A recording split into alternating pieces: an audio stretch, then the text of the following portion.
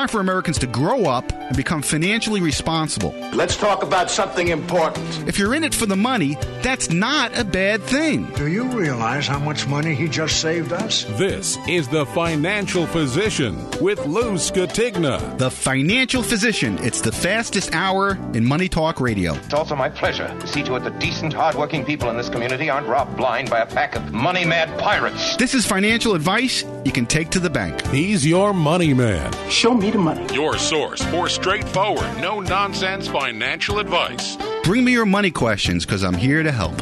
And now, here he is, the Financial Physician, America's money doctor, Lou Scatigna. Greetings, my friends. How are you today? And welcome to The Financial Physician. Lou Scatigna here, certified financial planner and your money doctor each and every Sunday or anytime at the podcast at thefinancialphysician.com. Great to be back live with you after being away last week on vacation. Had a wonderful cruise vacation with my wife, Susan. Our first cruise in 3 years. And we're avid cruisers. We've lost count, but I think it's somewhere around 50 cruises we've been on. So, it's been kind of like withdrawal the last 3 years of not going on cruises. And lately we've had this tradition of going on a Christmas cruise. Yeah, just me and my wife. We leave the week before Christmas or 2 weeks before Christmas. The ship is wonderfully decorated. And it's kind of really weird, sitting by the pool at 85 degrees listening to Christmas carols. Really kind of weird. But we had a great time. The weather was perfect. Came back with a nice winter tan so I could show up at the Christmas holiday events looking really nice and tanned. Anyway, I had a great time. Great to be back live with you. I always miss being here on Sunday mornings or anytime at the podcast to talk about money, markets, and politics. So how you doing, Paul? Doing good, Lou. Good to have you back. Yeah, you missed me, right? Oh, yes. Yeah. Well, good job last week putting the show together for me. I did listen to parts of it. I was in the middle of the Gulf of Mexico, I believe. No, actually, I was in Key West. And I was eating my breakfast, and I was listening to the show over the Internet. So it just goes to show you could listen live to this program no matter where you are, including in the middle of the Gulf of Mexico or the Mediterranean. All you need is an Internet connection. And as poor as the Internet connection was on the ship I was on, I was able to listen to the show. So if you want to listen to the show live, no matter where you are in the world, as long as you have an Internet connection, go to thefinancialphysician.com where we have the link to the live feed of the program from the station. So you can listen to it live. You can listen to it on the podcast at thefinancialphysician.com. Or if you are in the Jersey Shore area, you can listen to us right here on 92.7 WOBM. So, 2 weeks go by. It's kind of like a lifetime because so much happens in 1 week, let alone 2 weeks. So I got home last night. Now, I promised myself that during the week I would spend an hour each day doing research and, save some articles that I wanted to comment on today, and I did none of that. I did none of it. I laid by the pool. I ate and I drank and I enjoyed myself and didn't think anything about this program until yesterday. I shouldn't say that. I did some work. Yeah, and I did keep abreast of what was happening, in the world while I was gone. But I tend to try to check out because my life is so absorbed with information and news and markets and everything else like that. I like to use vacation as a break from that. I try not to put the television on. We rarely have the television on in our stateroom. I try to avoid reading a lot of the information websites I read. It's kind of hard because I'm a junkie, and I need to know what's going on. But when I was coming home yesterday, I was in the airport. We had a 2 or 3 hour delay, and I said, I think I better start preparing for the show. At least start thinking about preparing. So we get home about 5 o'clock, and the last thing you want to do when you get home after a 9-day vacation is to go to work to prepare for a radio show the next morning at 7 a.m. But so is my life these days, and I stayed up till 11 o'clock, and hopefully we have a good show for you because we are catching up 2 weeks here. Also, a programming note, the next 2 weeks we will have no broadcast for you. All right, the next Sunday morning is Christmas. And of course, the station here, which is the number one radio station on the Jersey Shore, which is Christmas Central. When this show is not on, it's 24/7 Christmas from before Thanksgiving until Christmas night. So this is the only break that they have here on WOBM. So they'll be running Christmas music next week. But I will be doing, and also on New Year's Day, I won't be here. Not because I'm going to be up late drinking and I just can't get up, because I don't do that. I don't do anything on New Year's Eve anymore. I'll probably be in bed by 9:30. But it's just New Year's morning. I mean, who's going to be listening to the program at that time? So the next 2 weeks, there'll be no live broadcast here on 92.7. But what I'm going to have for you is a podcast each week. So if you're on our podcast list, you'll get an email from us saying that there's a new podcast available. Now, these are very, very important podcasts where you're not going to be able to listen live. All right, it's just going to be a podcast. It's not going to be structured.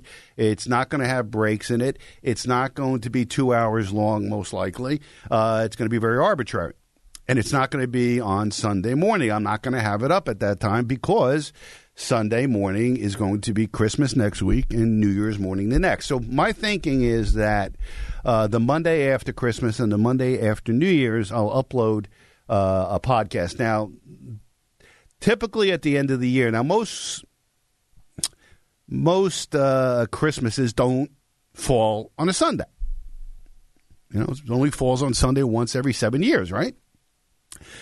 So I usually do the show the week of Christmas, the week of New Year's. But once every 7 years, when the holiday comes, we don't do the show. What I usually do in those last 2 weeks, though, is the show that is the Christmas week is the year review. I review the financial markets. I review the political environment for the year that's ending. And then the following week, the week of New Year's, I do my forecast for the coming year. The forecast of markets, the forecast on the economy, the forecast on politics in the country, the forecast on geopolitics. And over the years, I've been pretty good. Pretty good. I think this year, I have to go back and listen to the show from last year. But I think we were pretty spot on this year with what was going to happen with financial markets, with inflation and so forth. And I have a pretty intense forecast that I'm working on for 2023 that will be on the podcast probably the day after New Year's. Now, when we come back live, which is going to be January 8th, I'll do a quick review of 2022 and a quick forecast of 2023. But you're going to want to listen to the entire podcast because these are two of the most listened to shows that we have every year is the year-end review and the forecast for the following year, for what it's worth. You want to be part of our program today? 732-237-9626 is the call number. Let's start the program by talking about the Federal Reserve, which is hell-bent on destroying the economy, destroying your job, destroying your ability to function, to destroy financial markets, to destroy your retirement, and to destroy America in general. That's what they're doing. And make no mistake about it, I think the goal here is to wreck the U.S. economy. I mean, everything that's been happening with the Biden administration has been the opposite of what's good for America, right?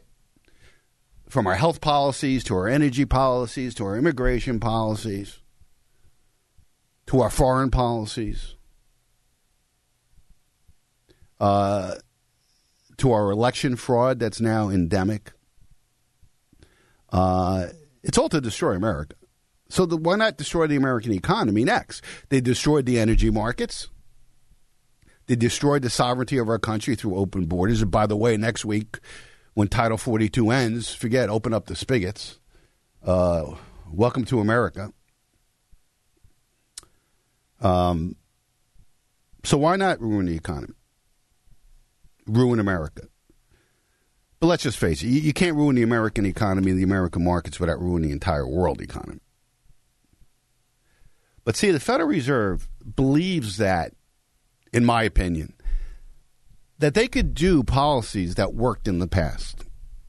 And that's simply not the case in 2022. In 1980, Paul Volcker, then Federal Reserve Chairman, in the face of similar inflation, and if we calculate the inflation the way they calculated it in 1980, we have very similar inflation rates of about 16, 17, 18%. And if you recall, Paul Volcker raised interest rates to 18%. And he was successful in battling inflation.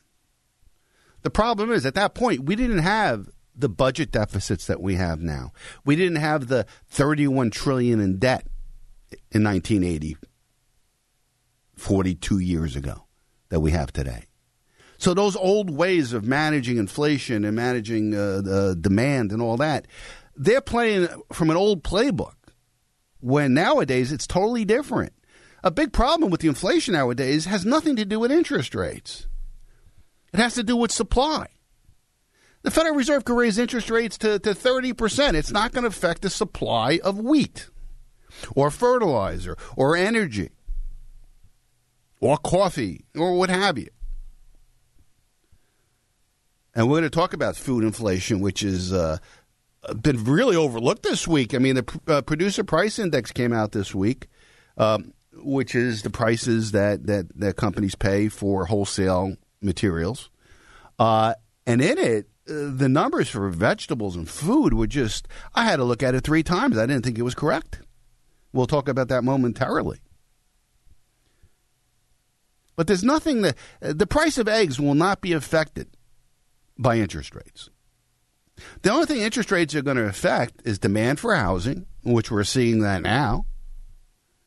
Because, again, they raise interest rates, mortgage rates go up, right? And it's pricing so many people out of the market now that the real estate market is freezing up. It affects your ability to afford to buy a car, demand for furniture, and things like that. So it can slow the economy down and slow demand down in certain areas. We're seeing demand destruction in energy, which we'll talk about shortly, how energy prices are coming down and what that really means. But the Federal Reserve did meet on Wednesday, I believe, of this week, Wednesday or Thursday, and they announced that they're raising interest rates 50 basis points. Now, a basis point is 1/100th of a percent. So when you hear 50 basis points, it's 1/2 of 1%. And that was widely expected. Because the Federal Reserve always forecasts this stuff. There's no surprises from the Federal Reserve. Markets can't handle surprises. So the Federal Reserve kind of warms up the market. They trot out different Fed governors, and they say certain things that the market can pretty much price in exactly what they're going to do. But what they can't price in is the forecast for the future, what the Fed says after it, or what they say in their statement when they release the statement on the increase in interest rates. What are they seeing in the economy? What are they seeing in inflation? How much longer do they think they have to keep interest rates high or continue to raise interest rates? Well, for the second time in 2 meetings, the Fed came out hawkish. Hawkish means that tight money policy that they're hell-bent. And when I say they, it's only one guy. I mean, Jerome Powell, the most powerful man in the world, unelected, the head of the chairman of the Federal Reserve, what he wants, he gets. So he comes out and he comes out and says that he's going to hold rates higher for longer. And that projections for economic growth, employment, and inflation, that the Fed now expects a recession. So they're creating a recession. Now you want to say, well, why would a central bank want to create recession? Because they're living the old playbook. The Volcker playbook, that if we raise interest rates high enough, people won't have any money. Their stock portfolio will go down. Their house value will go down. They won't feel as rich, and they'll stop spending money. And again, that's true in certain areas of the economy. The whole housing market, which is 20% of the economy. Yeah, that's being decimated right now. How would you like to be somebody who a year ago overpaid for a house? Right? And paid $50,000 over asking price. It wasn't that long ago, right? Even this spring, people were overbidding. And now you're underwater, meaning your mortgage is worth more than your house right now. And believe me, this is just the beginning of the downturn in real estate, especially if the Fed is hell-bent on keeping interest rates higher for longer. So the Fed came out and basically said that, hey, wait a second, all this talk about a pivot meaning that we're going to stop raising interest rates, and ultimately we're going to start lowering them, is not the way it's going to go. And that we are going to continue to raise interest rates. We're going to continue to destroy the housing market. We want more unemployment. You know, you have Americans, 2/3 of Americans. It keeps going up. It was 60% were paycheck to paycheck a month or two ago. Now it's up to 64%. And the thing you got to listen to, if you're paycheck to paycheck, that means you have a job. What happens when you get laid off? Now it's what? It's unemployment check to unemployment check, which is a fraction of what the paycheck is in most cases. In every case, basically. So we're seeing interest rates on everything go up. We're seeing it on mortgages. We're seeing it on credit cards. You know, credit card rates never really did come down. Those 12 years that the Fed had zero interest rates, many people were still paying in the 20s. I was just looking at my American Express card. Now, I pretty much pay it off every month, but I'm having some renovations done in my house, so I've been using the card a lot. And I haven't been paying the whole thing off, which I will be very shortly once I saw that I'm paying 29.99% interest on the balance. And my credit is pristine. I mean, I basically don't owe any money to anybody. Why am I paying 29.99% on credit card balance? It's insane. And I can afford to pay it off. But what about, you know, a poor middle-class family who now are using credit cards to offset these rising prices, where their wages aren't keeping pace with the inflation rate? A lot of Americans are going to credit cards. They decimated their savings, and now they're going to their credit cards. I mean, data shows that. And we'll get into that in a little bit. Data shows that there's a record amount of credit card debt being added every single month. And at the same time, the savings rate is plummeting. Well, that makes sense. If everything's more expensive and 2/3 of Americans are paycheck to paycheck, I mean, it's not a magic wand. You just can't say I'm bringing in $5,000 a month, but I'm spending $6,000 a month. There's no just magic wand that makes that happen. There's only one way that happens, is if you go deeper into debt. And unfortunately, the debt that's used is the highest interest debt, which is credit card debt. You are going to see in the year ahead, and I don't want to get too far ahead of myself because my podcast the day after New Year's is going to have my complete forecast for next year. But you're going to see defaults on all kinds of debt by average American families in 2023. You're going to see a level of bankruptcies that I don't think we've ever seen, at least since the Great Depression, as people walk away from credit card debt, as people walk away from expensive, large auto payments. Lenders are expecting a tsunami of repossessions in the months to come. They're already starting to see it. The amount of Americans that are more than 2 to 3 months behind on their auto debt is skyrocketing. Skyrocketing. The amount of foreclosures on real estate we mentioned before, a lot of people are now underwater.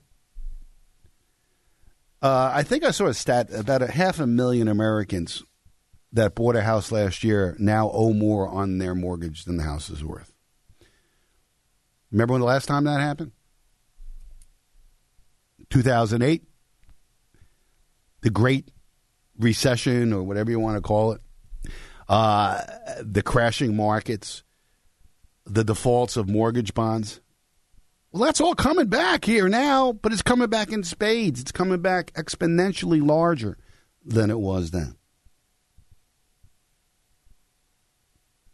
And meanwhile, the Fed is hell-bent on continuing to raise interest rates and will continue to make it harder and harder for the average American to make ends meet. Now, they're saying, well, if we don't battle inflation, it's going to be hard for Americans to make ends meet. But the kind of medicine that they're using for this inflation will not bring down the prices that most of us spend most of our money on, which is food and groceries.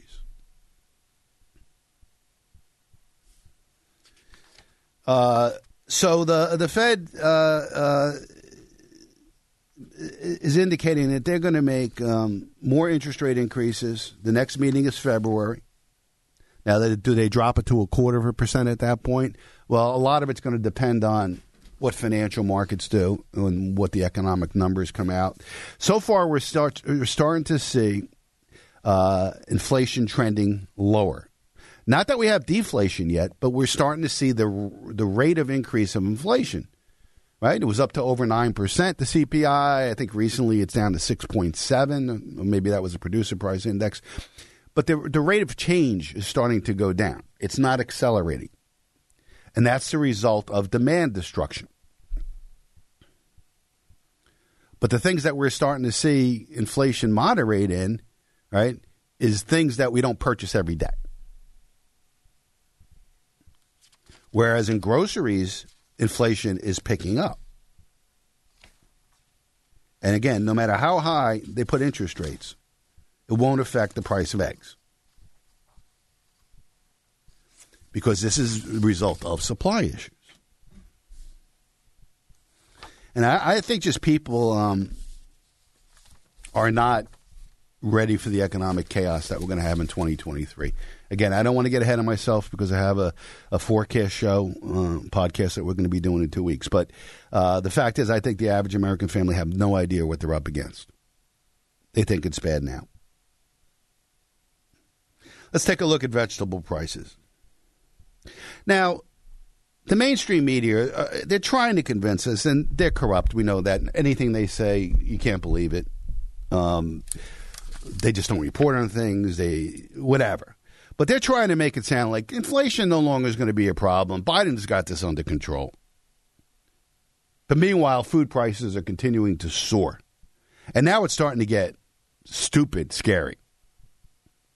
Vegetable prices increased a whopping 38% in November. Now, when I originally saw that number, I thought it was like a year-over-year change. That from this time last year, vegetable prices are up 38%. No. This is the rate of increase between November and December. 1 month. A 38% increase in vegetables.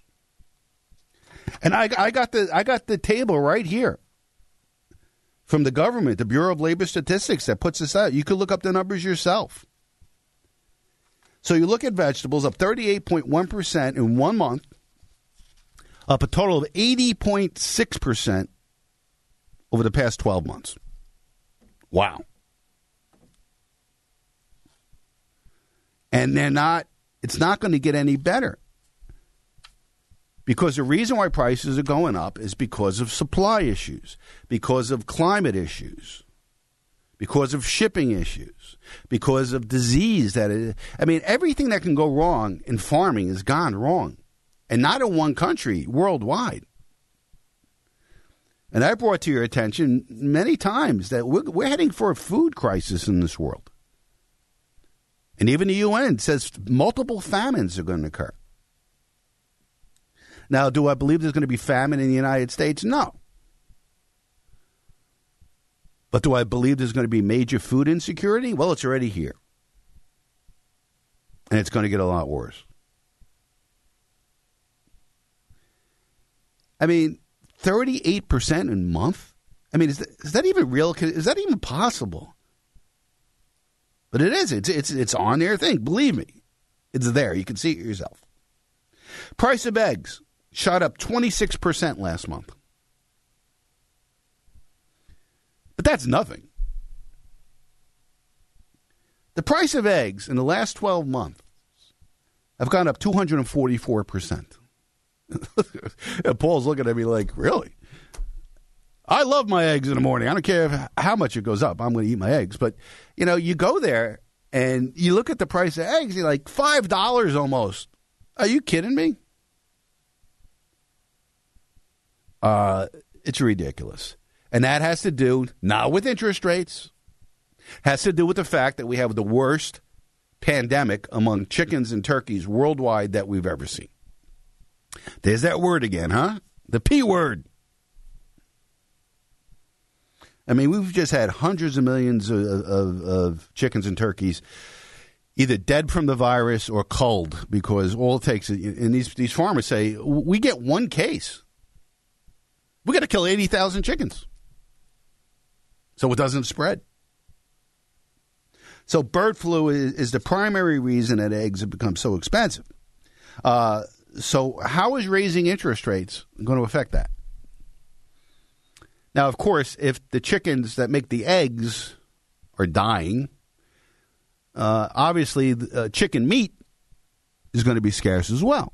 And chicken, which was one of the most reasonably priced proteins, now is skyrocketing as well. And boy, there's a broad range of prices for chicken. I mean, you got to be a strategic shopper now. Many people who never clip coupons or never look for sales now are becoming pretty efficient shoppers. You could find chicken thighs at ShopRite at the right time at 99 cents a pound. Or you can go to the same store or another store and you could see them at $3.49 a pound. So if you see them at 99 cents a pound, it's smart to buy as much as you could store and freeze and do your shopping that way, assuming you have the money to do it. And that's the problem a lot of Americans have, is that if they want to take advantage of a sale, well, they have a limited budget. Although I'd like to buy, 6 packs of chicken thighs at 99 cents a pound, well, where am I going to get the money to do that and still pay for toilet paper? And these vegetables that went up 38% last month. But if you can, that's what you want to do. One of the best investments you can make right now, we talk investments on this program, right? One of the best investments you can make right now is a freezer. Those little box freezers are good, or even just a standalone freezer you put in your garage. Forget putting your car in your garage. Let it stay in the driveway and scrape the ice off. Buy 2 freezers. Put it in there. Well, a walk-in freezer would be even better. They can really stock. And take advantage of sales and do it. Because you're going to see, and people are saying it, people in the industry know better, are saying that we are going to have scarcities of certain products next year.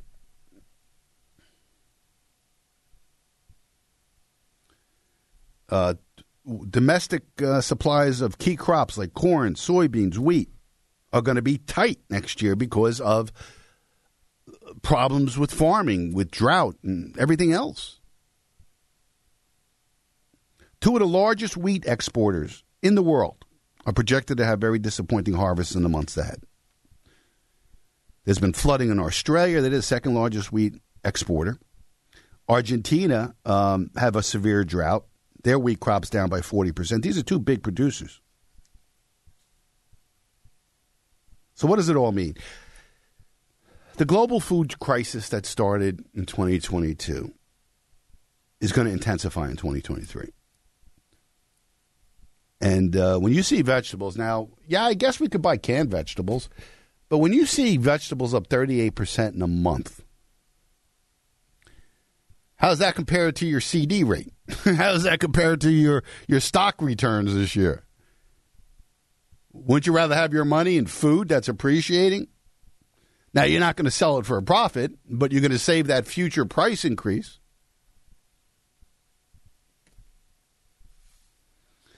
And the Federal Reserve is raising rates into this, which only makes it harder for average Americans to afford to pay for anything. At the same time, it destroys the economy, which means that Americans that are struggling already may be losing their jobs. And it's not just the middle class that's going to get hurt by this. It was announced, we're seeing, for major corporations, we're seeing mass layoffs. And now they're starting to hit Wall Street. Once it starts to hit Wall Street, now we're really talking, right? Goldman Sachs is laying off as many as 4,000 employees. Wow. It used to be that companies would never announce layoffs before Thanksgiving and Christmas. They'd wait till afterwards because the optics weren't so good. There's no loyalty anymore. Corporations don't care. Citigroup has announced huge cutbacks as well, and we're going to see this across the board because of the Federal Reserve's policies. And damn the middle class, damn people who lose their job. But we got to get this inflation under control. Also, what does it mean for the United States? Like I said before, when Volcker raised interest rates, what do we have? I don't know what the exact figure is, but $2 billion in debt in 1980? $2 trillion, I should say. Maybe it was even lower than that. So an increase in interest rates versus our national debt wasn't as big a deal. You get $31 trillion in debt, and you raise interest rates 5 points. You're talking about increasing our debt service $1.5 trillion a year. It's almost like we're purposely committing economic suicide. It really does. And the problem we have now, too, is that, we relied on foreign governments to buy our debt and to finance our deficit. Well, it came out this week that the two largest foreign holders of U.S. debt dumped U.S. treasuries in October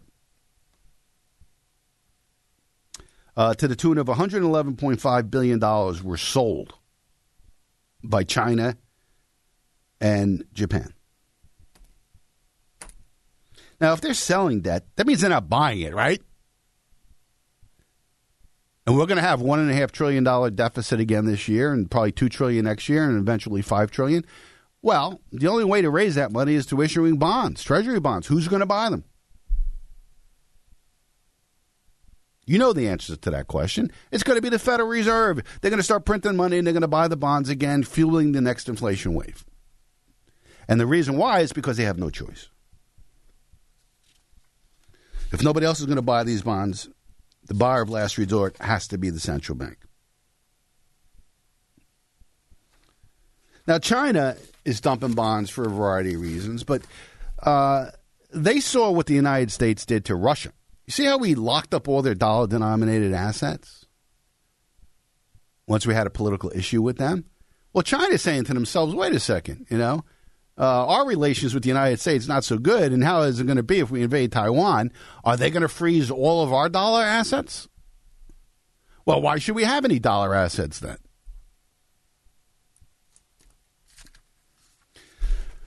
So we're seeing disinvestment. Not only are they not buying new U.S. treasuries that we need to issue to finance our deficit, they're dumping the existing ones that they have. Now, if the Fed doesn't come in and buy it, interest rates have to just continue to go up until it attracts capital. And we're starting to see some money being attracted into the U.S. Treasury market. But it's not by foreign governments. It's by individuals and investors who have been yield starved. I mean, right now, you can go out and buy a one-year Treasury bond, a Treasury bill, for 4.62%. And that seems very attractive to people who have been looking at sub 1% yields for a long, long time. But my guess is that you're going to be able to get these yields much higher. But again, every 1% increase in interest rates is $310 billion in interest to the country that's broke already. So how do financial markets react to the Fed not only increasing interest rates again 0.5 point, but being pretty hawkish in going forward? Well, for the week, we had pretty volatile markets the last 2 days of the week. When I say volatile, I mean down. The beginning of the week was hopeful that the Fed would, if not pivot, say more in the fact that we're going to see what the data says and before we decide what we're going to do. But no, they came out and said, no, we're raising interest rates and we're hell bent on continuing in 2023. regardless of what the economy does, regardless of what the market does, regardless of how much pain we inflict on the American people. So when that news came out, the markets went south pretty quick. On Thursday, the Dow was down 764 points. Friday, down another 282 points. So in 2 days after the Fed meeting, the Dow gave back over 1,000 points. Rising interest rates are not good for corporate earnings. Again, if everything's more expensive for you to finance, whether you're financing a building, a manufacturing facility, or you're financing the purchase of consumer goods like a car or a new sofa or what have you, if those costs go up, you're going to buy less. And that means corporate profits will be affected. Corporate profits go down, earnings go down, price to earnings ratios are affected. You get the drift. Markets go down. So for the week, again, after a good beginning of the week, they gave back all the profits plus some. The Dow was down 1.66% for the week, down 9.41% for the year. Now I was looking at the 5-year average of the Dow. Now you got to realize that the markets have been up for the last, up until this year, right? Markets have been up pretty big, or so you would think. With a decline of 9.41% for the year, the Dow 5-year average is 5.96%. The S&P 500 closed down 2.08%, down 19.17% for the year, 10 percentage points more than the Dow. And I've told you in the past the reason why the Dow has held up more. It's 30 industrial stocks, of which a number of them are energy stocks that have done very well, the ExxonMobils of the world and the Chevrons and so forth. But once you get into a broader index, you're seeing bigger losses. So when we go to the S&P 500, down 19.17% for the year. You go to the NASDAQ, the technology stocks, down 2.72% for the week, down 31.57% for the year. So the more speculative you get in the market, the bigger the losses are. And I'm seeing some speculative stocks of good companies down 90%. I can't believe some of the losses in my own portfolio. I just can't believe the sell-off in some stocks that we've seen. So, the next 2 weeks, we'll see what happens. I don't expect, well, who knows these days.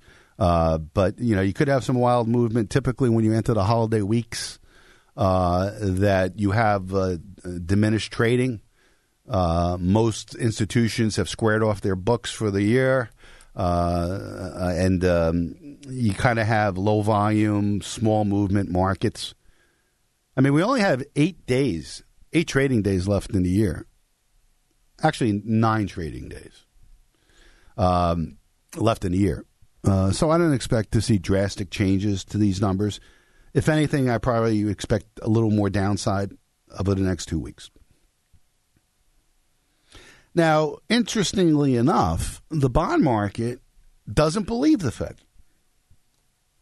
The bond market, the 10-year yield, has actually gone down the last few weeks. If you recall, the 10-year yield had yielded as much, I think, as 4.25% at one point a couple of months ago. It's down to 3.49%. Well, why would it be going down? Because the bond market doesn't believe that the Fed's going to continue to raise interest rates, because the bond market believes we're entering a severe recession and that the Fed is going to get spooked. Either the equity markets are going to crash, or the economy is going to crash so hard that the Fed, even though they say they're diligent in raising interest rates, are not going to do it.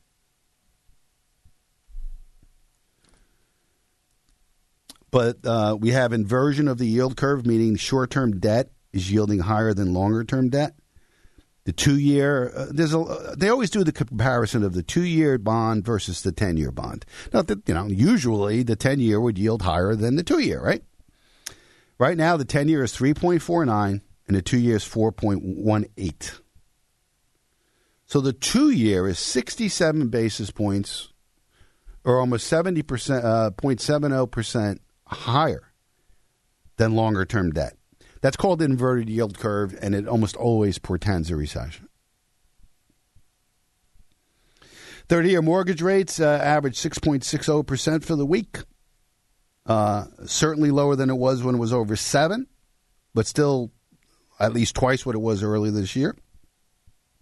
Now, I'm looking at the 10-year yield. If the 10-year yield continues to go down, we will see mortgage rates to go down, regardless of what the Federal Reserve does. And we're seeing energy prices, which is the key here to inflation, not food inflation, namely groceries that we talked about earlier, but other things. We're seeing energy prices drop. I've been gone for a week, 9 days. This morning, I drove by the Wawa, and I couldn't believe it. It was $3.37 a gallon. I mean, it's fallen precipitously, which will have a positive effect on inflation of certain things, because energy goes into everything. So this is a good development. And that's why I'm surprised that the Federal Reserve was still very hawkish, given that energy prices have come down quite a bit. And I do believe we'll continue to see the overall CPI and PPI continue to decline until such time as the Fed starts going the other way with interest rates again and quantitative easing, which they're going to do sometime in 2023. They're going to reverse themselves. Either there's going to be market or economic chaos, and they're going to have to reverse themselves. Once they do, you're going to see the real inflation hit later in 2023 and into 2024. But we may even see a deflationary period first, which will cause the Fed to use that term again, pivot. Gold, right around $1,800 an ounce.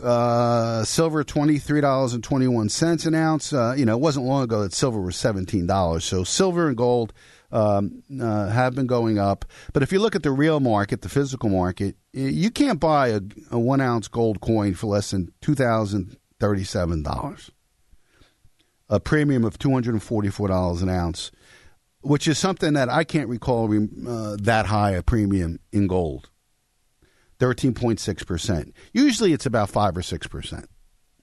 Silver, the premium is even ridiculous. Silver's trading in the spot market at $23.21 an ounce. You can't buy a 1 ounce silver American Eagle if you can get it for less than $42. That's like a $19 premium. That's 82%. You're paying 82% more than the spot price to get a real ounce of metal. That's got to tell you a lot. Bitcoin struggling right around 17,000, 16,690 last I looked. It was 52,000 in January. Paul's shaking his head. I know I own some. Yeah, you don't have to tell me. That's only down 68%. Binance, which is the other big coin out there, is trading at 238. It was 539 earlier this year. They're down 50%. Yeah, all you cryptomaniacs out there, they were trying to tell me that crypto is the future, gold was dead, you got to own your crypto. How you feeling, you guys? Really, how you feeling? So very, very tough times out there, from inflation to a rising interest rate environment, increasing loss of jobs, crazy inflation in food and groceries, and 2023 is going to be a very difficult time for the average American family. All right, let's take a break. 732-237-9626 is the call number, 732-237-9626. My name is Lou Scategna. You're listening to The Financial Physician. Don't go away. Jersey Shore Septic and Sewer, a family-owned and operated premier septic installation and repair company with more than a decade of experience in the septic services. Jersey Shore Septic and Sewer provides full-service maintenance and cleaning services, pumping septic tanks, repairing broken sewer lines, cleaning of grease tanks for restaurants, as well as real estate septic inspections, repairs, and installations. Phone 732-600-8721 or go to JerseyShoreSeptic.com to learn more. Jersey Shore Septic and Sewer. Top quality work at the most most affordable rates. Brick Township has plenty to offer in November and December to celebrate this holiday season. Go grab all your Thanksgiving goodies at the Farmers Market on Saturday, November 19th from 8:30 a.m. to 1:30 p.m. at Windward Beach Park. The annual tree lighting will take place on Wednesday, November 30th at 5:30 p.m. at Town Hall, located at 401 Chambers Bridge Road. Also join them for the menorah lighting on Monday, December 19th at 5:30 p.m. For more info, go to bricktownship.net. Do you have a home to sell? Do you need to buy a home? Or maybe you would like to consider a career in real estate? Well, you need to contact my brother, Mark Skatigna. He's the broker manager of Coldwell Banker Flanagan Realty on Route 70 in Manchester. Mark has helped so many of my clients with either the sale of their home or to purchase a new home. All of them could not have been happier with his help. What about an exciting new career in real estate? Maybe you're finding you have more time on your hands than you would like to after retiring from your full-time job and are also looking to make some extra income. With flexible hours to still enjoy your free time and income that could be limitless, Mark could train you to be as successful as you would like to be and enjoy a rewarding career in real estate. For help with any of your real estate needs, as well as any information on a career in real estate, call my brother Mark Skatigna at Coldwell Banker Flanagan Realty. His number is 732-657-6200. That's 732-657-6200. Mark Skatigna, Coldwell Banker Flanagan Realty. Give him a call. You'll be happy you did.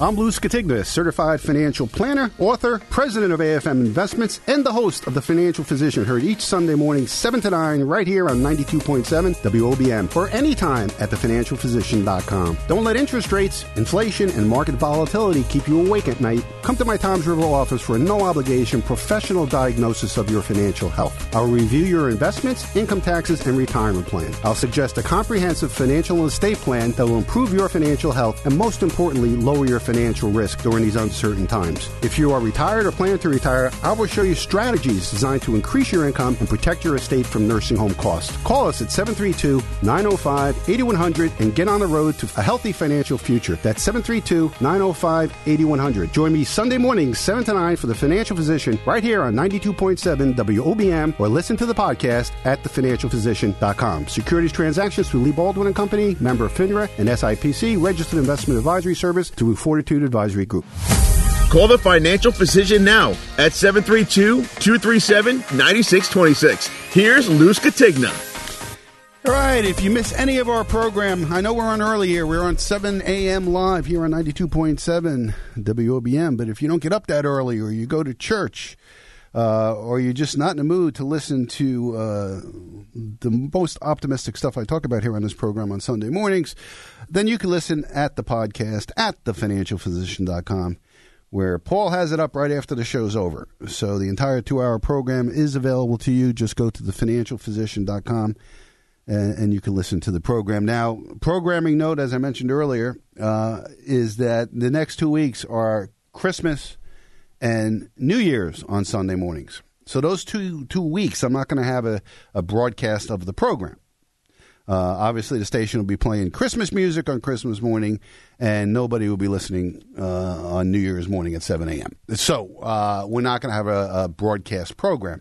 But I am going to have a podcast the next 2 weeks. So still join the podcast. Still go to thefinancialphysician.com.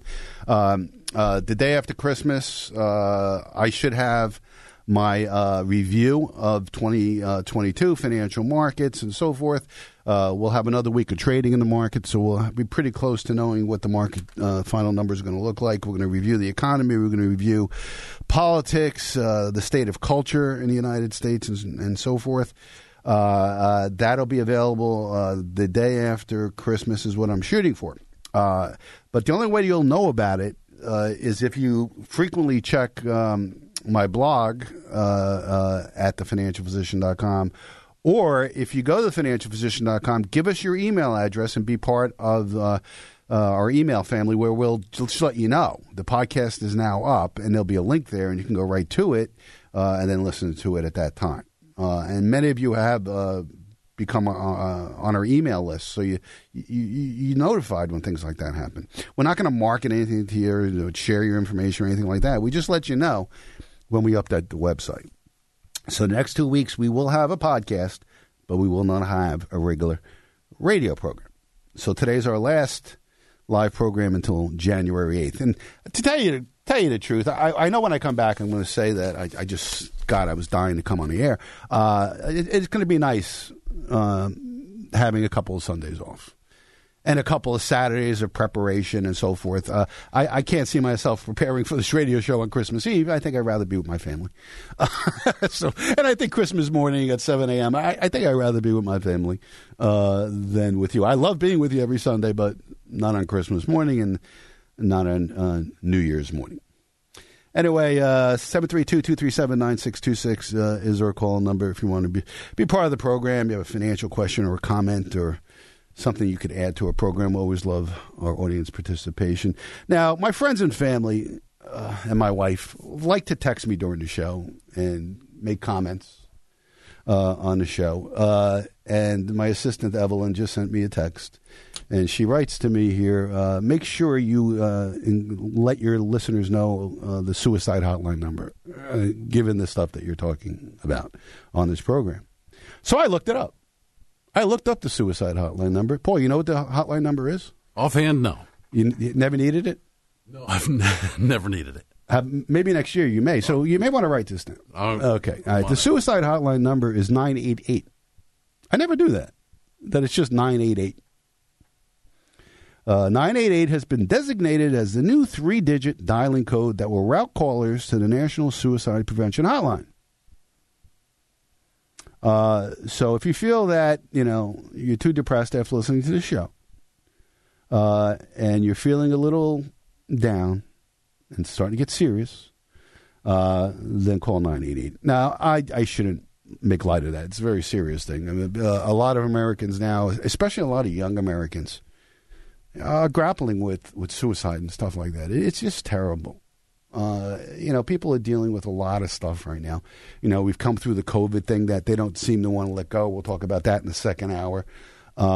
It's one thing after the other, and Americans struggling, and nothing makes you more depressed, I believe, than struggling to put food on the table for your family. I mean, I can't think of anything worse than that, and the stresses that could bring you, and especially during the holidays. Here's an article. The Biden economy. Many Americans are cutting back this year for the holidays. Thanks to Joe Biden, inflation is off the charts and Americans are feeling it. And Americans are cutting back due to the Biden economy. The gift that no one wants, but everyone is getting this year? Inflation. The gift of inflation, brought to you by the Biden administration. So what people are doing is people obviously are cutting back. A recent Harris poll quantified that. They said that inflation surged to a 40-year high this year. Wages struggle to keep up. Americans are cutting back on their holiday spending as a result. 60% of respondents said they plan to buy fewer gifts and to purchase gifts for fewer people. A similar percentage are cutting back on holiday travel. 1/3 of Americans have decided to skip gift giving altogether due to the cost. It's pretty grinchy. Pretty Scroogey. I mean, you could buy something for somebody. It doesn't have to be expensive. And we saw that with Thanksgiving as well because of inflation at Thanksgiving.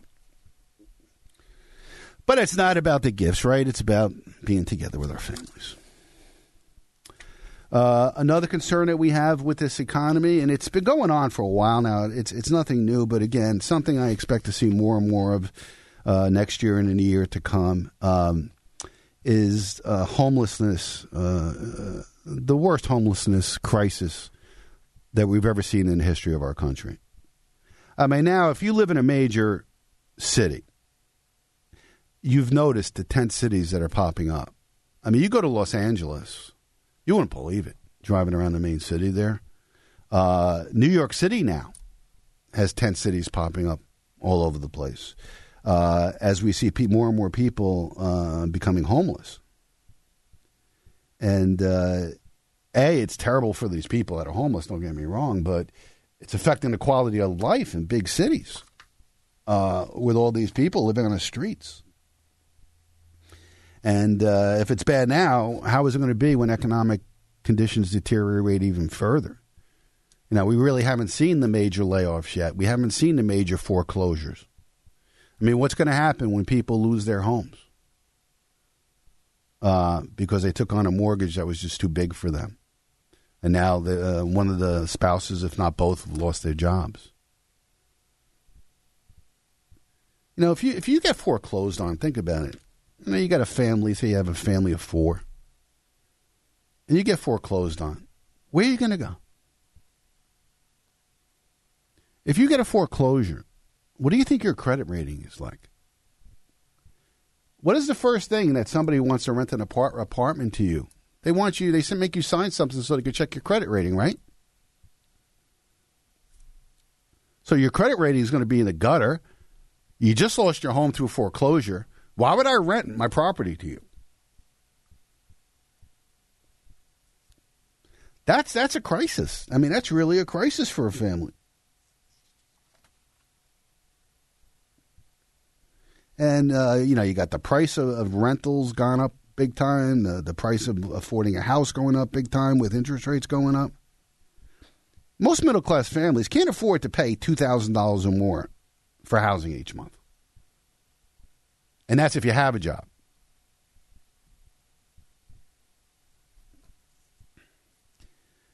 You take a place like Portland, Oregon, where housing prices have soared so much that homelessness is spreading like wildfire. People just can't afford a house or rental property.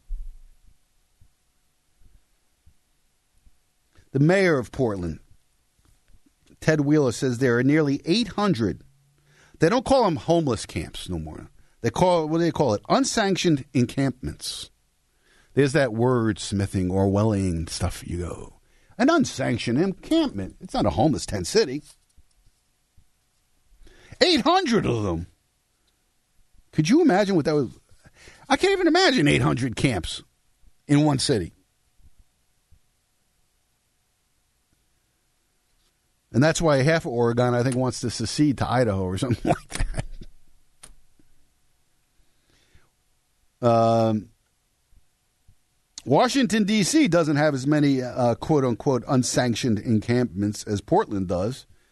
But the New York Post is reporting that the number of tent cities in the capital of our nation has grown to 120. Honey, let's take the kids to D.C. For a trip.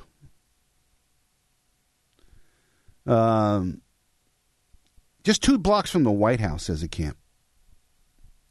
What does that tell you? You know, seeing homeless people in tents, it's been a long time. We haven't never seen it to the extent that we're seeing it now.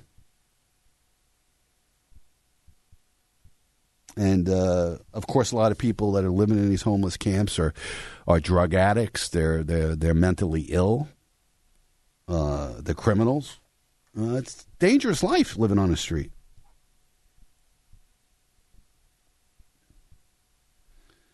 In homeless shelters in New York City right now, there's 62,000 people there right now. 62,000. 13,000 which are, I'll say, illegal aliens. The proper term these days is migrants. You're a migrant. Not a criminal busting into... I was telling my wife the other day, you're hearing all these stories now about immigration, right? Because it's just out of control. I mean, it's not even immigration. Immigration is when you go through a process. It's invasion. And you got, Texas and Arizona doing their own walls. And then, of course, the Biden administration is suing them because they're going on government property. And you can't do that to deal with this. But, I said to my wife, I said, do you imagine trying to illegally immigrate into East Germany? I think you'd be repelled, probably by a bullet. Same as trying to leave East Germany, either way. But think about the United States of America. We just let them come in. But nowadays, these Republican governors are saying, okay, let them in. We're going to ship them to Denver. We're going to ship them to New York. We're going to ship them to Washington, D.C. All these Democratic-run cities. But then you have, all of a sudden, now these Democrats are getting religion and saying, oh, wait a second. Here's an article came out yesterday. Denver mayor declares emergency, says city on the verge of reaching a breaking point amid influx of illegal immigrants. So the city of Denver declared a state of emergency to stave off a local humanitarian crisis amid an influx of illegal aliens. So they use that. Well, it's the Epic Times. That's why they would use that. The Washington Post would never use that word or those words. They're coming from El Paso, Texas, and they're going to Denver. So Mayor Michael Hancock, he's a Democratic mayor of Denver, issued a declaration as several hundred illegal aliens, mostly from Central and South America, have arrived at the state in the past few days alone. I mean, we're talking about a couple hundred. I mean, they're talking about 14,000 a day coming into El Paso, Texas next week once Title 42 goes down. And he's worried about a few hundred? He goes, let me be frank. This influx of migrants, again, the Democrats use the word migrants in the press. Other people would say illegal aliens. The unanticipated nature of their arrival and our current space and staffing challenges have put an immense strain on our city. More than 600 people have come since December 2nd. And over the last several months, 900 have come. Well, how many have come into Arizona and Texas over the last few months? And it's just the beginning. And you're hearing Mayor Adams in New York City crying about it and the mayor of D.C. crying about it. Well, why don't you talk to your boss and say to stop this? But they won't. All right, top of the hour, 732-237-9626 is our call number. After the break, we have hour 2 of The Financial Physician. Don't go away.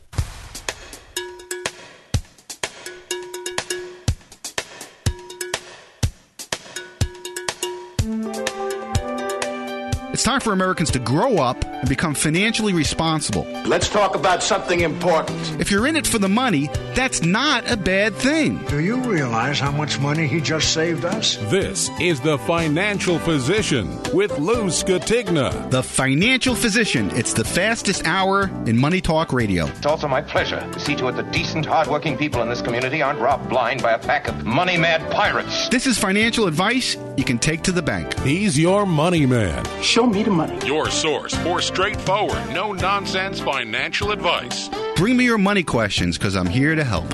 And now, here he is, the Financial Physician, America's money doctor, Lou Scatigna. All right, time for hour 2 of this thing of ours, The Financial Physician, where we get together for 2 hours of money, markets, politics, and anything that affects your life, and anything I want to discuss with you, or anything you want to discuss with me, right here at 732-237-9626. Just tuning in now, just getting out of bed, or just discovered us by driving down the parkway and just stumbled upon this show. Each and every Sunday, we have 2 hours of very unique radio content here. We talk money, markets, politics, things that you don't hear elsewhere.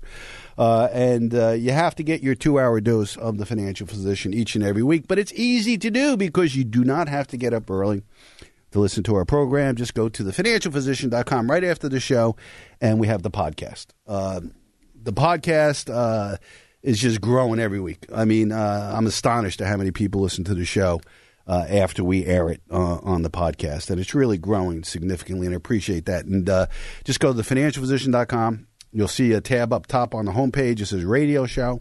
Click on it, and it'll bring you right to the most current podcast of the program. Now, if you're just getting up, I mentioned in the first hour that the next 2 weeks is holiday. Next week, Sunday morning, is Christmas. The next Sunday morning is New Year's Day. So the next 2 weeks, we're not going to have a live broadcast here at 92.7 WOBM, but we will be doing podcast. We'll do a podcast probably the day after Christmas. It'll be up. It'll be the review of 2022, which was an incredible year, and we're going to compare it to what my forecasts were. And I was pretty astonished at how accurate we were on what we saw happening in financial markets, inflation, and politics. So we're going to review that in a podcast the day after Christmas. The day after New Year's, we're going to have, which is probably the most listened to and most anticipated show we do each year, which is the forecast of the coming year. Looking into my crystal ball, a friend of mine, Peter Grancho, I've had on the show many times, he always said to me, people who use a crystal ball sooner or later wind up eating glass. And that's true. I mean, we kind of do it tongue-in-cheek because nobody has a crystal ball and nobody can go into the future. But I like to use my forecast show and then compare it a year later and see how accurate we were. Now, before financial markets were totally manipulated by the Fed, we were pretty spot on because I did a lot of research for the forecast, a lot of research. And I follow a lot of smart people, smarter than me. And then I would distill it all down and come to a conclusion. And it was amazing how accurate we were for many, many years. And then the Fed started messing around with markets and started lowering interest rates to zero, doing quantitative easing, buying bonds. And now markets didn't function right. When a market should go down, you take the COVID year of 2020. It's amazing that in a couple of months it's going to be 3 years since the start of the COVID craziness, right? And it's still with us. We'll talk about that a little later on. But who would think that in the COVID year the markets would go up like 20%, whatever it was? I don't remember the number. I mean, would you think when you had 68 million people lose their jobs that the markets would go up in that year where the whole economy was shut down, the worldwide economy? Of course not. But when the government's printing money and stimulus and all that, that's money's got to find a home, and it did. So it was pretty hard to predict. If you would have told me, or if I would have told you at the beginning of 2020, that we were going to have 68 million people lose their jobs, 1 million people die of COVID or whatever it is, COVID-related stuff. It wasn't 1 million, right? It was 100,000 or something. I forget the number. But CNN, MSNBC love to have that ticker up top. How many people are dropping dead per day from COVID? Half of it had nothing to do with COVID. But hey, that's another story. But if who would have predicted that the markets would have had such a wonderful year if I told you all the stuff that happened in 2020? You wouldn't believe it. You wouldn't believe it. Then we had the election and all the craziness with that in 2020. But the markets did great. But I think it's a little bit easier now to predict markets because now the Fed's doing, they're raising interest rates. They're not stimulating the economy, at least not now, through crazy money printing. I believe they're going to return to that, by the way. But we're not seeing that. So we'll have 2 podcasts the next 2 weeks. So go to the website, give us your email address. You could also download a free copy of my book. If you give us your email address, it'll give you a link to get the book for free. But more importantly, you'll be notified whenever we upload a new podcast or we upload a video. We video the show. And I'm going into the new year, I know I've said it in the past, but I'm really going to be diligent. It's going to be a New Year's resolution of mine, is to do at least a midweek video blog on what's happening in the world midweek. It's hard to get in an entire week's worth of news and information in 2 hours on Sunday morning. So we're probably going to need another hour in the middle of the week to do more in the way of video blogging and stuff on the website. So give us your email address at thefinancialphysician.com. We're not going to bother you. The only time we'll send you something is if we're sending you a new link to something we've just recorded or broadcast or video or something like that. That's thefinancialphysician.com. Love your emails. If I haven't gotten back to you because Lou at thefinancialphysician.com. I did not have access to that email address for the last 10 days. So if you sent me an email over the last week, I was out of the country. So I haven't even looked at it. So when I go in the office tomorrow, I will try to catch up on all your emails. If you don't see a response from me by Tuesday, just send an email again to me, and it'll be fresh in my thing. But I think we put up, I'm out of the office until this date, so, I couldn't respond anyway. But I will respond. So if you sent me something and you don't hear back from me by Tuesday, send the email to me again. But I do love your emails, Lou at thefinancialphysician.com. You have a personal finance question, an issue that I could help you with, or a comment on the program, something you want me to cover, anything, send me an email. Just say hi. Love it. Lou at thefinancialphysician.com. Phone number here is 237-9626, 732-237-9626. Let's go to Pat in Point Pleasant. Pat, how are you today? Happy holidays. Welcome back. I'm glad you had a good trip. You didn't You didn't get on one of those cruises that gives you diarrhea, did you? Let's put it this way, without getting too graphic, the more you eat, the more you go. Okay. The more you eat, the more you go. And most people who are on cruises will tell you that.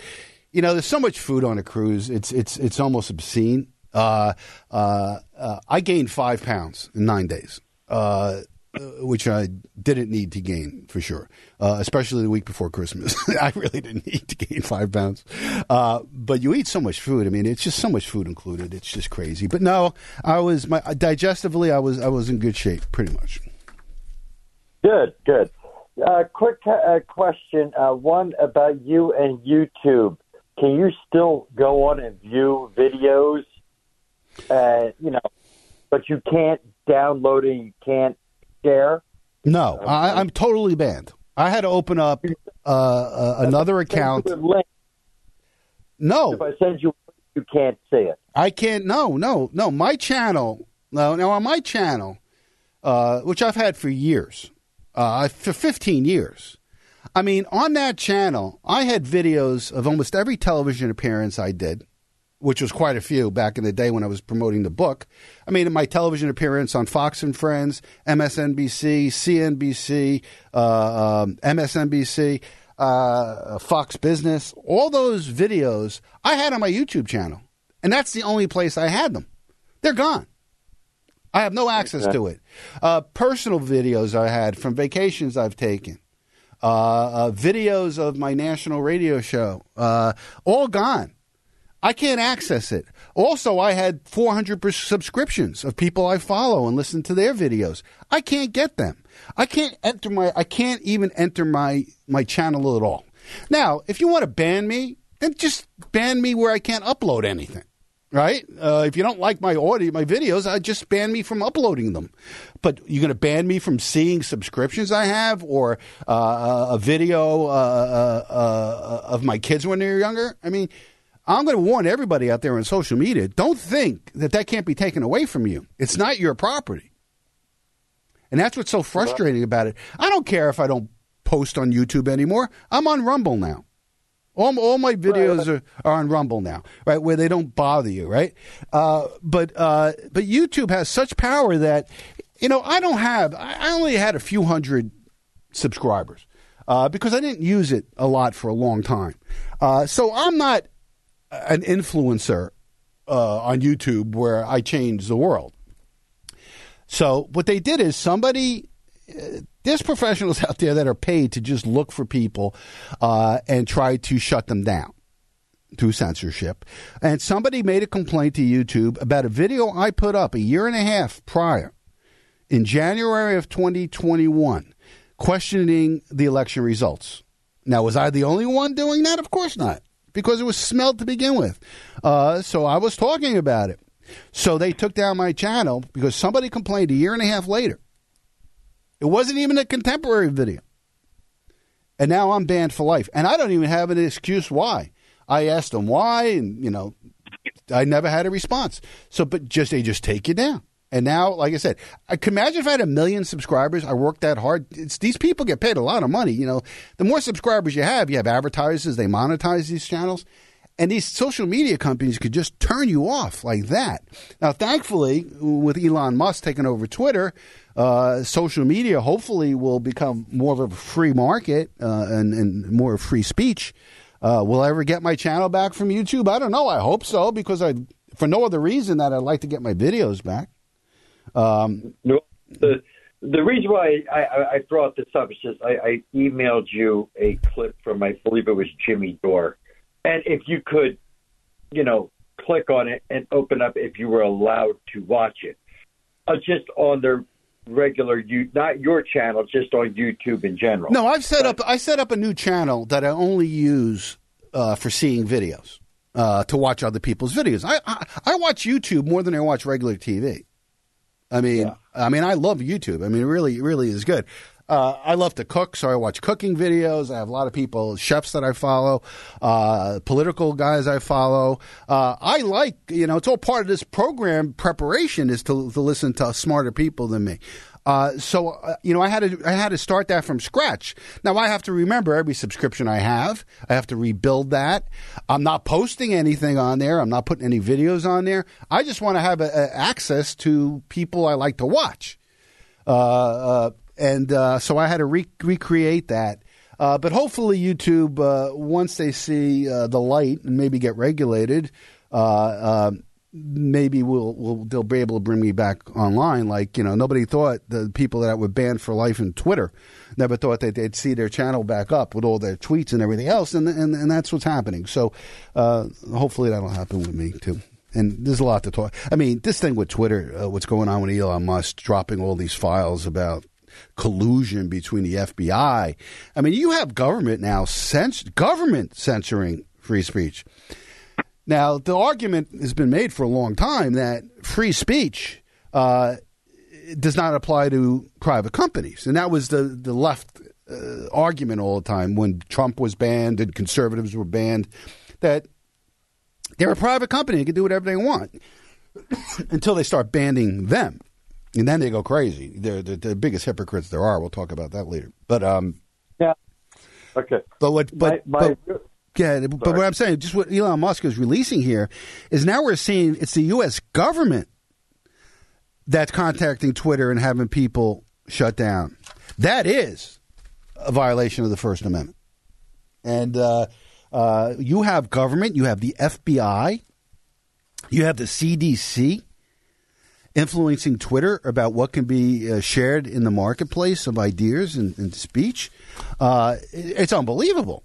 I mean, some of the headlines here, I was saving for later, but Twitter File 6 shows Deep State went deeper than just FBI Twitter collusion. Social media coordination between the DOJ and the FBI is not limited to Twitter, says David Nunez. Documents uncover secret Twitter portal the U.S. government used to censor COVID-19 content. I mean, this is craziness that the government has the ability through their proxy, which is social media, to shut down speech. I mean, this is a big deal. Now, Elon Musk, he's teasing everybody because he's got a lot worse stuff that's going to come out. He's dripping it, and he's leaking it out to journalists who then expose it.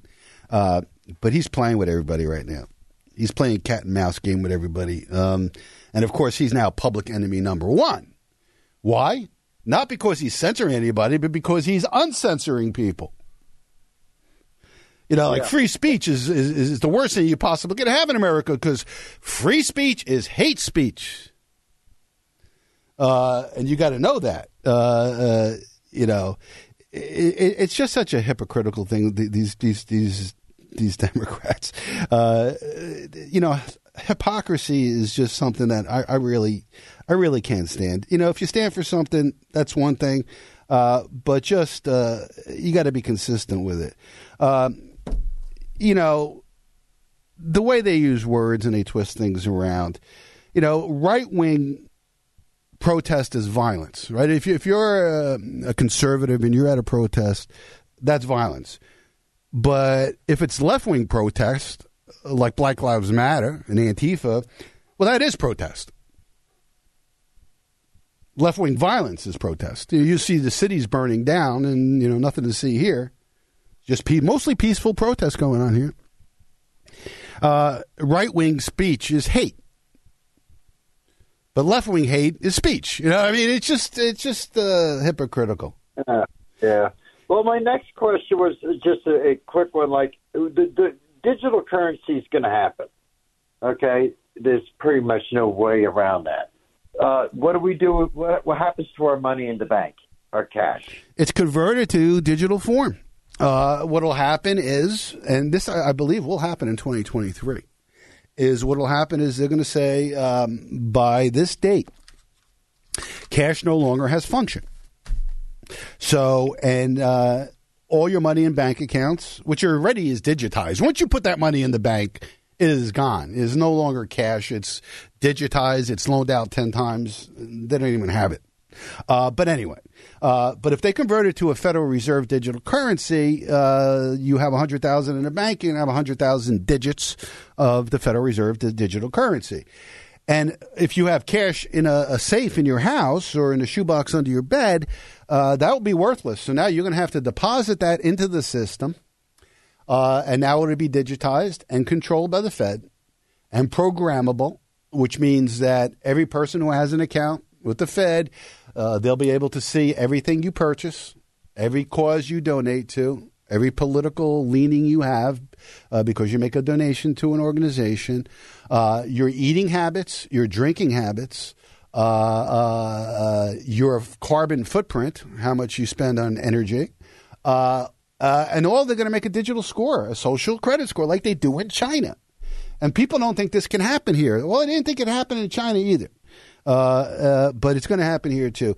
And then what they could do, and this is really where the danger lies, is they can control your behavior by your money.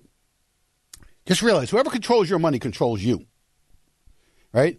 If your digital account is only going to work, you can't spend more than $70 a month on liquor or cigarettes or in a casino, then it shuts off.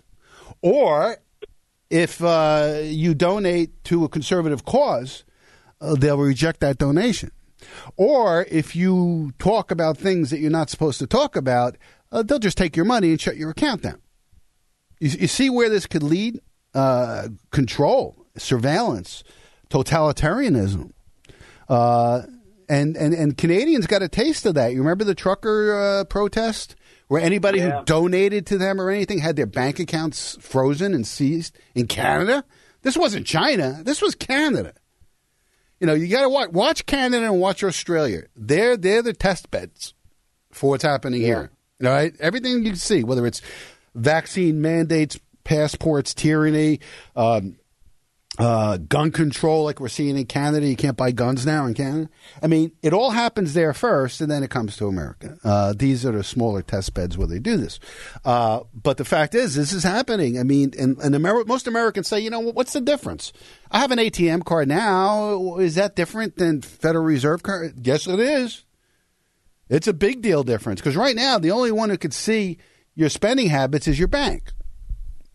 But they don't see all your spending habits because you can take cash out of your safe or your shoebox or under your bed in your mattress and go out and buy something and make a transaction with an individual without anybody knowing. And that's what totalitarian governments hate. They want to see and control everything that you do because they can't punish you for doing something if they don't know about it. So a combination of snitches, and also complete surveillance of your financial life, your internet life. Look, you know, how many years we've known that the NSA is collecting all data. Every keystroke you do on a computer, every website you go to, every phone call you make, every text you send is recorded by the NSA. Now the Federal Reserve, which is going to be the deep state, will know everything you spend your money on and then be able to control you and punish you based on your speech. And look, here's an example of it. PayPal. Right? Remember PayPal? They're going to fine you $2,500 for misinformation or disinformation that you use because they're linked to your bank account or your credit card. They'll just take it. Well, I got rid of my PayPal just because of that. I closed out I never used it, but I just didn't want to get. How hard was it to do that? I tried to do it and I started getting stymied. So I said, "Oh, they're going to make it difficult to do this." Was it that hard? It really wasn't. No. I also did think about my data to stop sharing my data. And trust me, I don't have the skills to. I hate pointing and clicking on everything, and it really was pretty easy. And I can't go through the steps right now, but that's right. Try to. Look, you're college educated. You should be able to get right through this. I'm a dumb auto body guy. All right. So I did it because I just got tired of I had this thing for 20 years and I never used it. So I figured after I heard about you're getting fined $2,500 and I'm again kicked off of Facebook for another 2 weeks out of 30 days. I don't want anything like this to go back to PayPal and then also PayPal nails me for $2,500. Yeah. No, it's I don't use it. I use Venmo because Venmo is going to start doing the same thing. I don't use any of these things. It's right now. I have a small side business where I pick up dog do.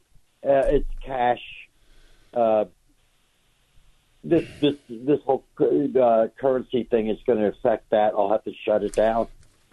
It's all about control. I don't want the state involved. I don't want to fill out forms of tax ID, all that other crap for a couple of bucks a week. You know what I'm saying?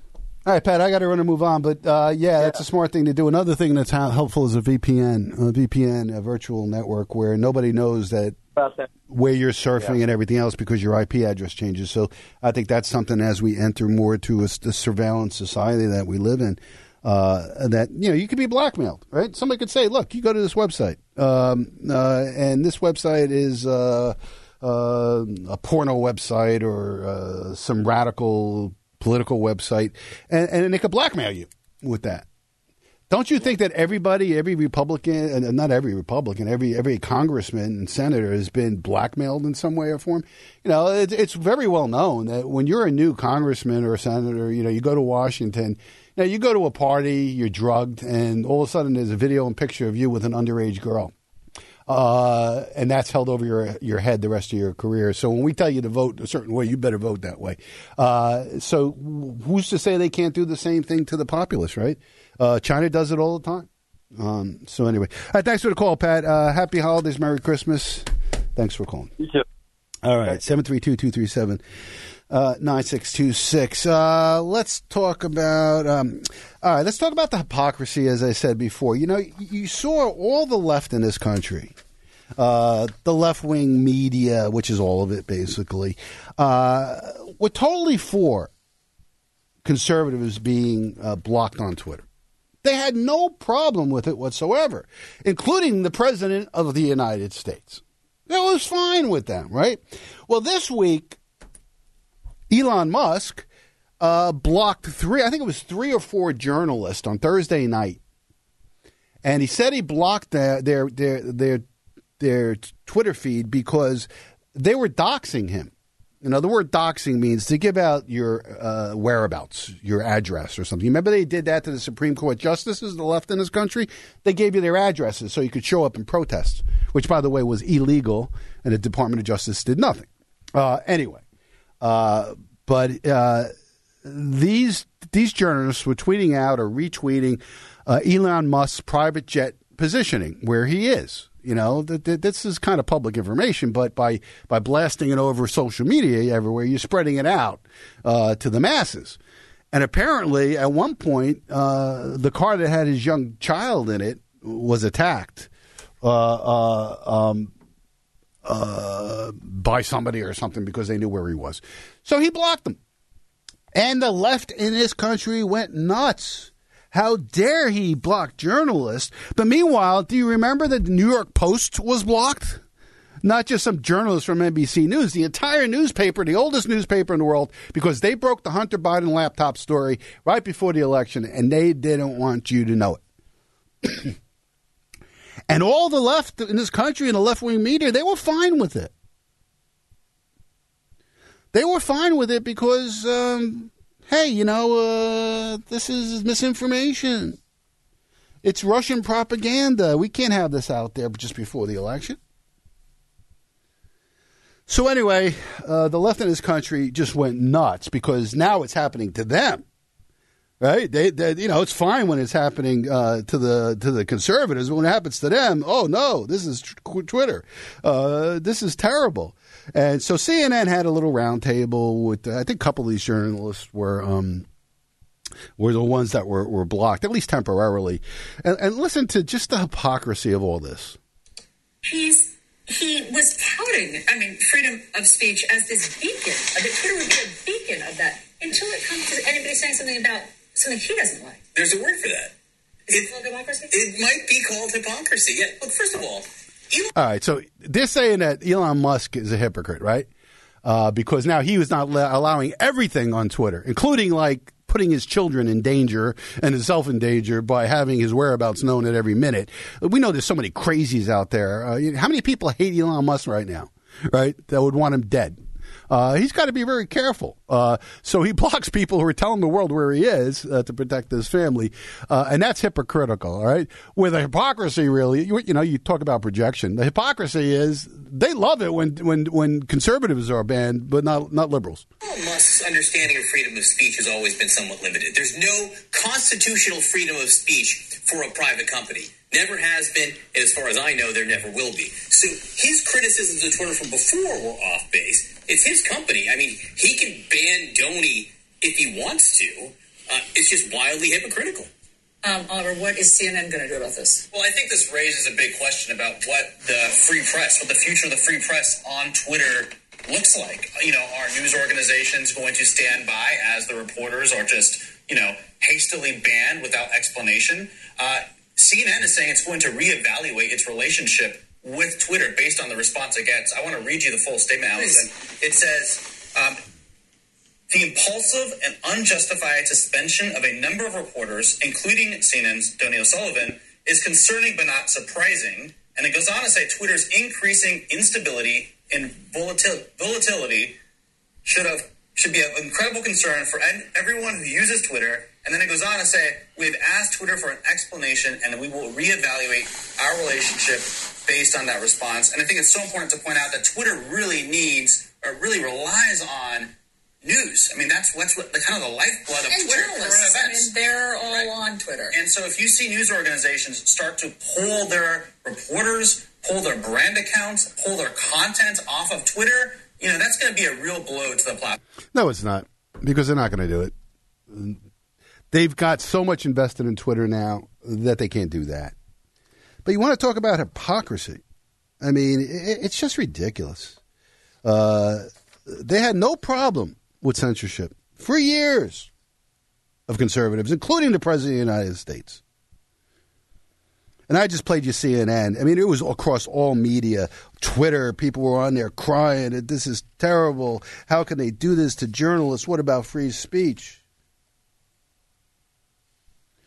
Well, how about Stephen King? He came around, right? He was so happy when people on the conservative side were banned.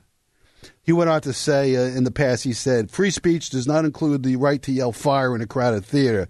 That is what Donald Trump was doing and why he has been rightfully banned. Right? But now he's saying that journalists have their Twitter accounts suspended. It better be for a good explanation. These people are so transparent. All of a sudden they care about free speech. Sure.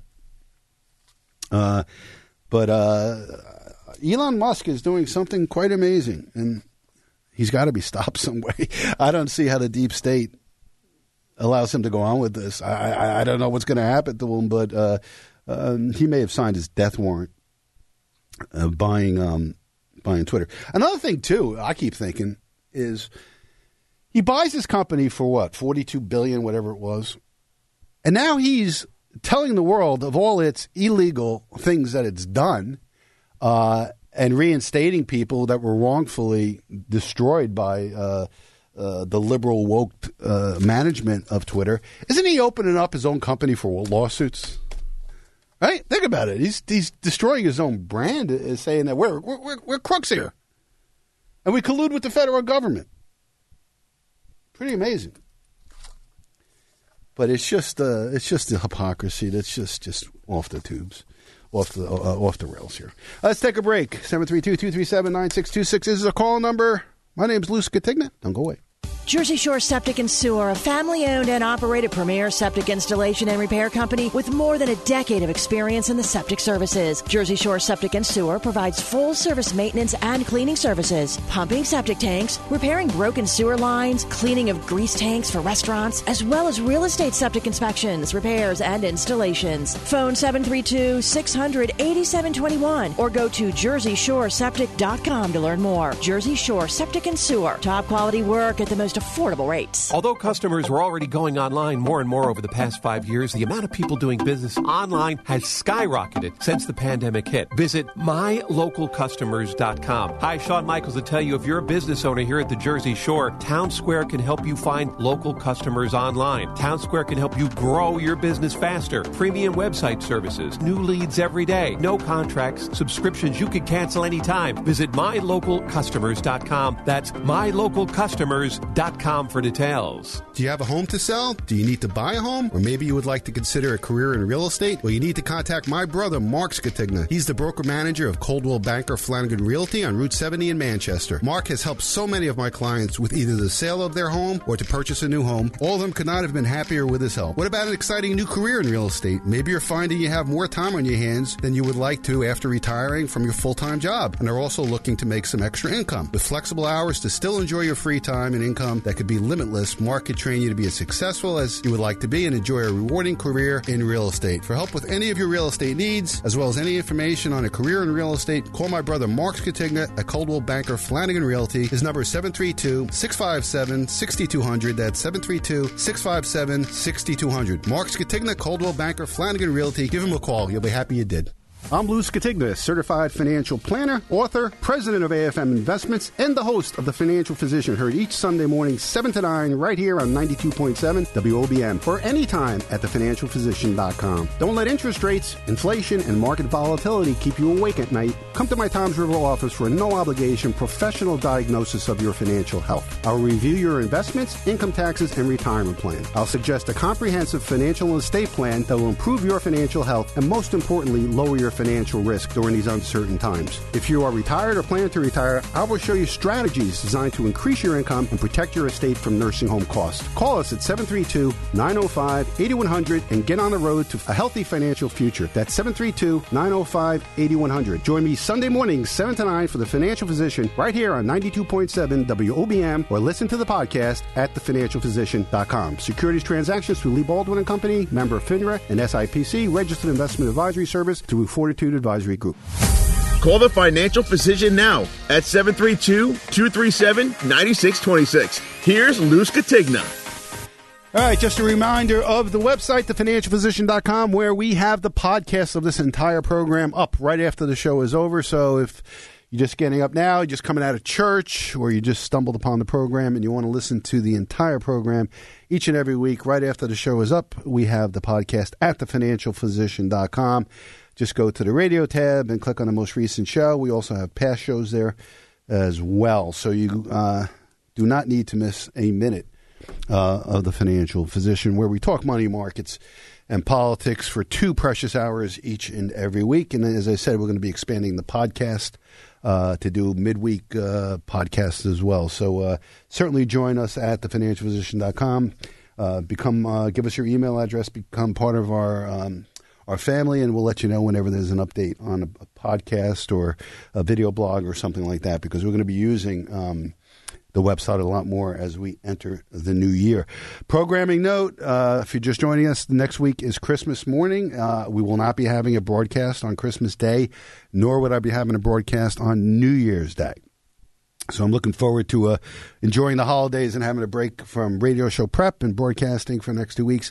But we will be having a podcast both weeks. The day after the holiday is what I'm shooting for. So the day after Christmas, we're going to have our year-end review of everything that happened in 2022, economically, financially, markets, politically, geopolitically, lots to talk about in our 2022 review.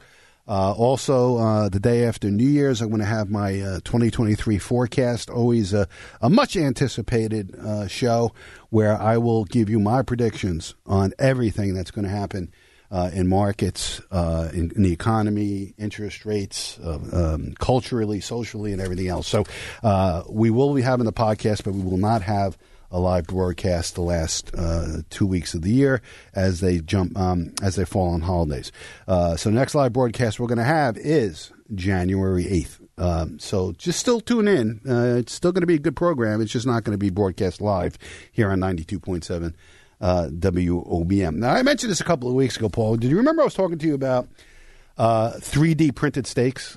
They're now printing steaks. And that may be a good thing because, as I mentioned earlier in the program, in hour one, meat's getting so expensive that none of us are going to be able to afford it. So maybe with this fake meat that they're creating is going to be good. And I saw the video of it. It's disgusting looking how they're doing it. But they're doing it. And if you remember, let's flash you back. Paul, you're my age or so. Do you remember this woman? Where's the beef?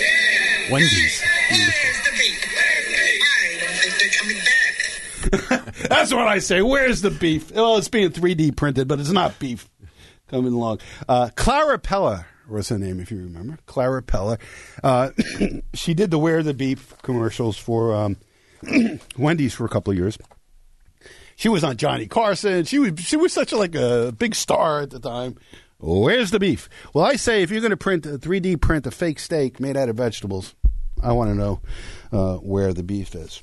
Let's touch on, as we're in the home stretch here, let's touch on this FTX scandal. I haven't talked a lot about it. I mentioned it because I didn't fully understand it. But this guy, Sam Bankman-Fried, never heard his name before until a few weeks ago when his company collapsed. And apparently what he had is a cryptocurrency exchanged. Where people would buy his coin, which was FTT or something like that, and he would hold it for them. And I'm not an expert at this stuff, but this is what I gleaned from it. And then what he would do, he took the money and transferred it to a hedge fund that was operated by his girlfriend. And he took billions of dollars of the money that was supposed to be people's coins and virtually embezzled it into a hedge fund that was losing money to make up losses. And then the whole thing collapsed, and about $10 billion or whatever, we still don't know what the number is, just disappeared. And now this guy is in a Bahamian prison or jail, supposedly that's full of rats and all kinds of stuff. And by the way, he didn't want to be extradited. Now he does. After 4 days in this prison, he was like, I think a prison in the United States is probably a better way for me to go, especially if I'm going to spend the rest of my life there. And basically, it was purely the biggest fraud of all time. And apparently what he did is, we've given $100 billion to Ukraine. And apparently, Ukraine couldn't spend that money on the war, or at least some of it. So they deposited it in the FTX exchange. And then what would happen is this Sam Bankman-Fried gave $40 million to Democrats. I think we're going to find out it was billions. It was more than that to affect the election. He's the second largest donor to Democrats besides George Soros. A guy who should spend eternity in the worst part of hell, if you ask me. But neither here nor there. So he gave all this money to politicians. Now people are saying, wait a second, right? You got this money for your election, but it was ill-gotten money. It was stolen money. Are you going to give it back? Well, some congressmen and stuff, you just say, well, I'm going to give it to a charity, right? Well, my point is that why not give it back to the company so people who had the money stolen can get it back?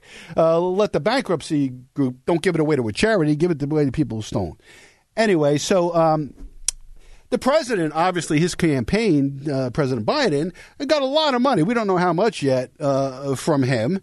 And Pierre, whatever her name is, the spokesperson, who isn't a very good one, was asked, is Biden going to return the money? Well, she goes on to say that, well, I can't really speak to that. So look, I'm covered here by the Hatch Act, limited on what I can say, and anything that's connected to political contributions from here, I would have to refer you to the DNC. I'm not asking the president's opinion, though. Does he want those people to... No, you asked me two questions. You asked me about will he return the donations, and then you asked me about his opinion. I'm answering the first part, which is I'm covered by the Hatch Act from here. I'm limited on what I can say, and I just can't talk to political contributions or anything related to that. I cannot speak about it from here. All right, so she's not going to say. It's a yes or no answer. Are you going to give the money back, yes or no? Oh, I can't talk about it because of the hat jack. We can't talk about politics. This is an election that already happened. This is not an election that's going on right now. So it's disingenuous to say that. But, of course, why not just say, yes, we're going to give it back? Because it's probably $500 million that they don't have to give back because it's been spent. Now, Kevin O'Leary, anybody who watches Shark Tank knows who Kevin O'Leary is, Mr. Wonderful, and very rich guy. Apparently, he was on Capitol Hill last week, and he gave testimony to the committee about this thing because he was involved in it. You know, he's one of those celebrities that endorsed FTX. Now, you heard about Tom Brady and his wife, Giselle. They were invested in it. But these people weren't invested in it. They were paid promoters of it. So O'Leary's on Capitol Hill, and they're asking him all kinds of questions. And he's really good on his feet. He's Mr. Wonderful, And he says that he was harmed, that he lost a lot of money, millions of dollars. But he's asked, well, did you lose the money they gave you because they gave it to you in crypto? Or did you lose your own money? Well, apparently it was the money they gave him, but he's a victim. But interesting to hear what he had to say about the situation.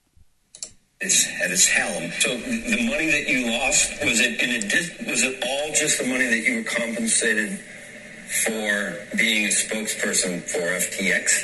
The 9.7, that was money they gave you, and then you lost. Did you lose any money of your own before you were how much? Before you were compensated? Well, listen, at the end of the day, I look at the compensation as a source of income. No, I know, but are you net down from your own net worth, or did you got the $15 million and you lost 9 of the $15 million? Down. I paid millions in taxes, and I hopefully can recoup those. I paid millions in fees to agents. Are you kidding? All right. This has not been a great experience. But losing $15 million that he gave you to be the spokesperson is a little bit different than a lot of people who put money. But Andrew, if you're asking, did I do enough due diligence? The answer is no. Did I rely like others did in Joe's concept of groupthink? Yes, we all did that. But did you ask, though, about the relationship between Alameda and FTX? At that time, Alameda was just another account in FTX, okay? By the way, not just another account. At some point, it might have represented close to 50% of the business that was even on FTX. And there is where I call you up and say, how do you know that if you have no records? And my whole point about this is all of these allegations, all these claims, all of this Sam Bankman-Fried took money out, took it in, whatever. Nobody knows because there's no data. That data, as I learned, according to Sam, is sitting on a server backed up on AWS. I listened to the interview that Andrew did with him in DealBook, and I thought, that guy's a crook and a liar. You listened to it and said you'd invest money with him again if it turns out there's nothing criminally wrong here. What did you hear that I didn't hear? The context of that is I have been known for decades to invest in entrepreneurs that had catastrophic outcomes, bad ones, because they learn a lot from their mistakes. It may not fit for Sam Bankman-Fried because we don't know the outcome, what's going to occur. Yeah, but all I can say is everything he said, I just didn't realize. You didn't realize there was an $8 billion hole? You didn't realize that there was his client's funds that were being swapped over there? It's not his fault? That to me is man, that guy is bad news. That's not just you had bad luck.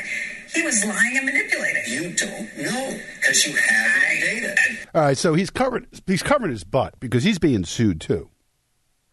That's the reason why. I mean, he's being sued. So is Tom Brady and all these because, hey, these guys promoted this thing. And people lost a lot of money. Some people lost all their money on this fraud that they're part of. And, of course, you're going to go after deep pockets. So Kevin O'Leary, he's playing it cool.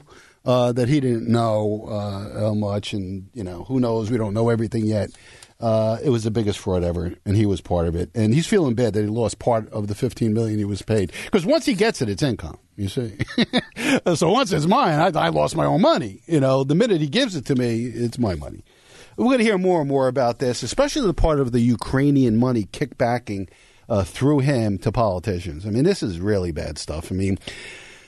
But I guess we have to get used to the bad stuff because that's all we hear these days. Corruption at every level, in every industry. It's horrible.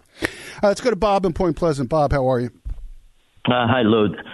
Good morning. Good morning. Lou, I have a question with regard to your 1099-K form. Yeah. I know you spoke about that a couple of weeks ago. My son and I purchased, we had season tickets for many years with the football Giants, and I put my ticket name under my son's name. And he just received a notice indicating that after we sold a couple of specific games, that he would get a 1099-K form. at the end of the year if the sales exceeded $600. Me personally, I think it's absurd because to me it's not a business, it's a hobby.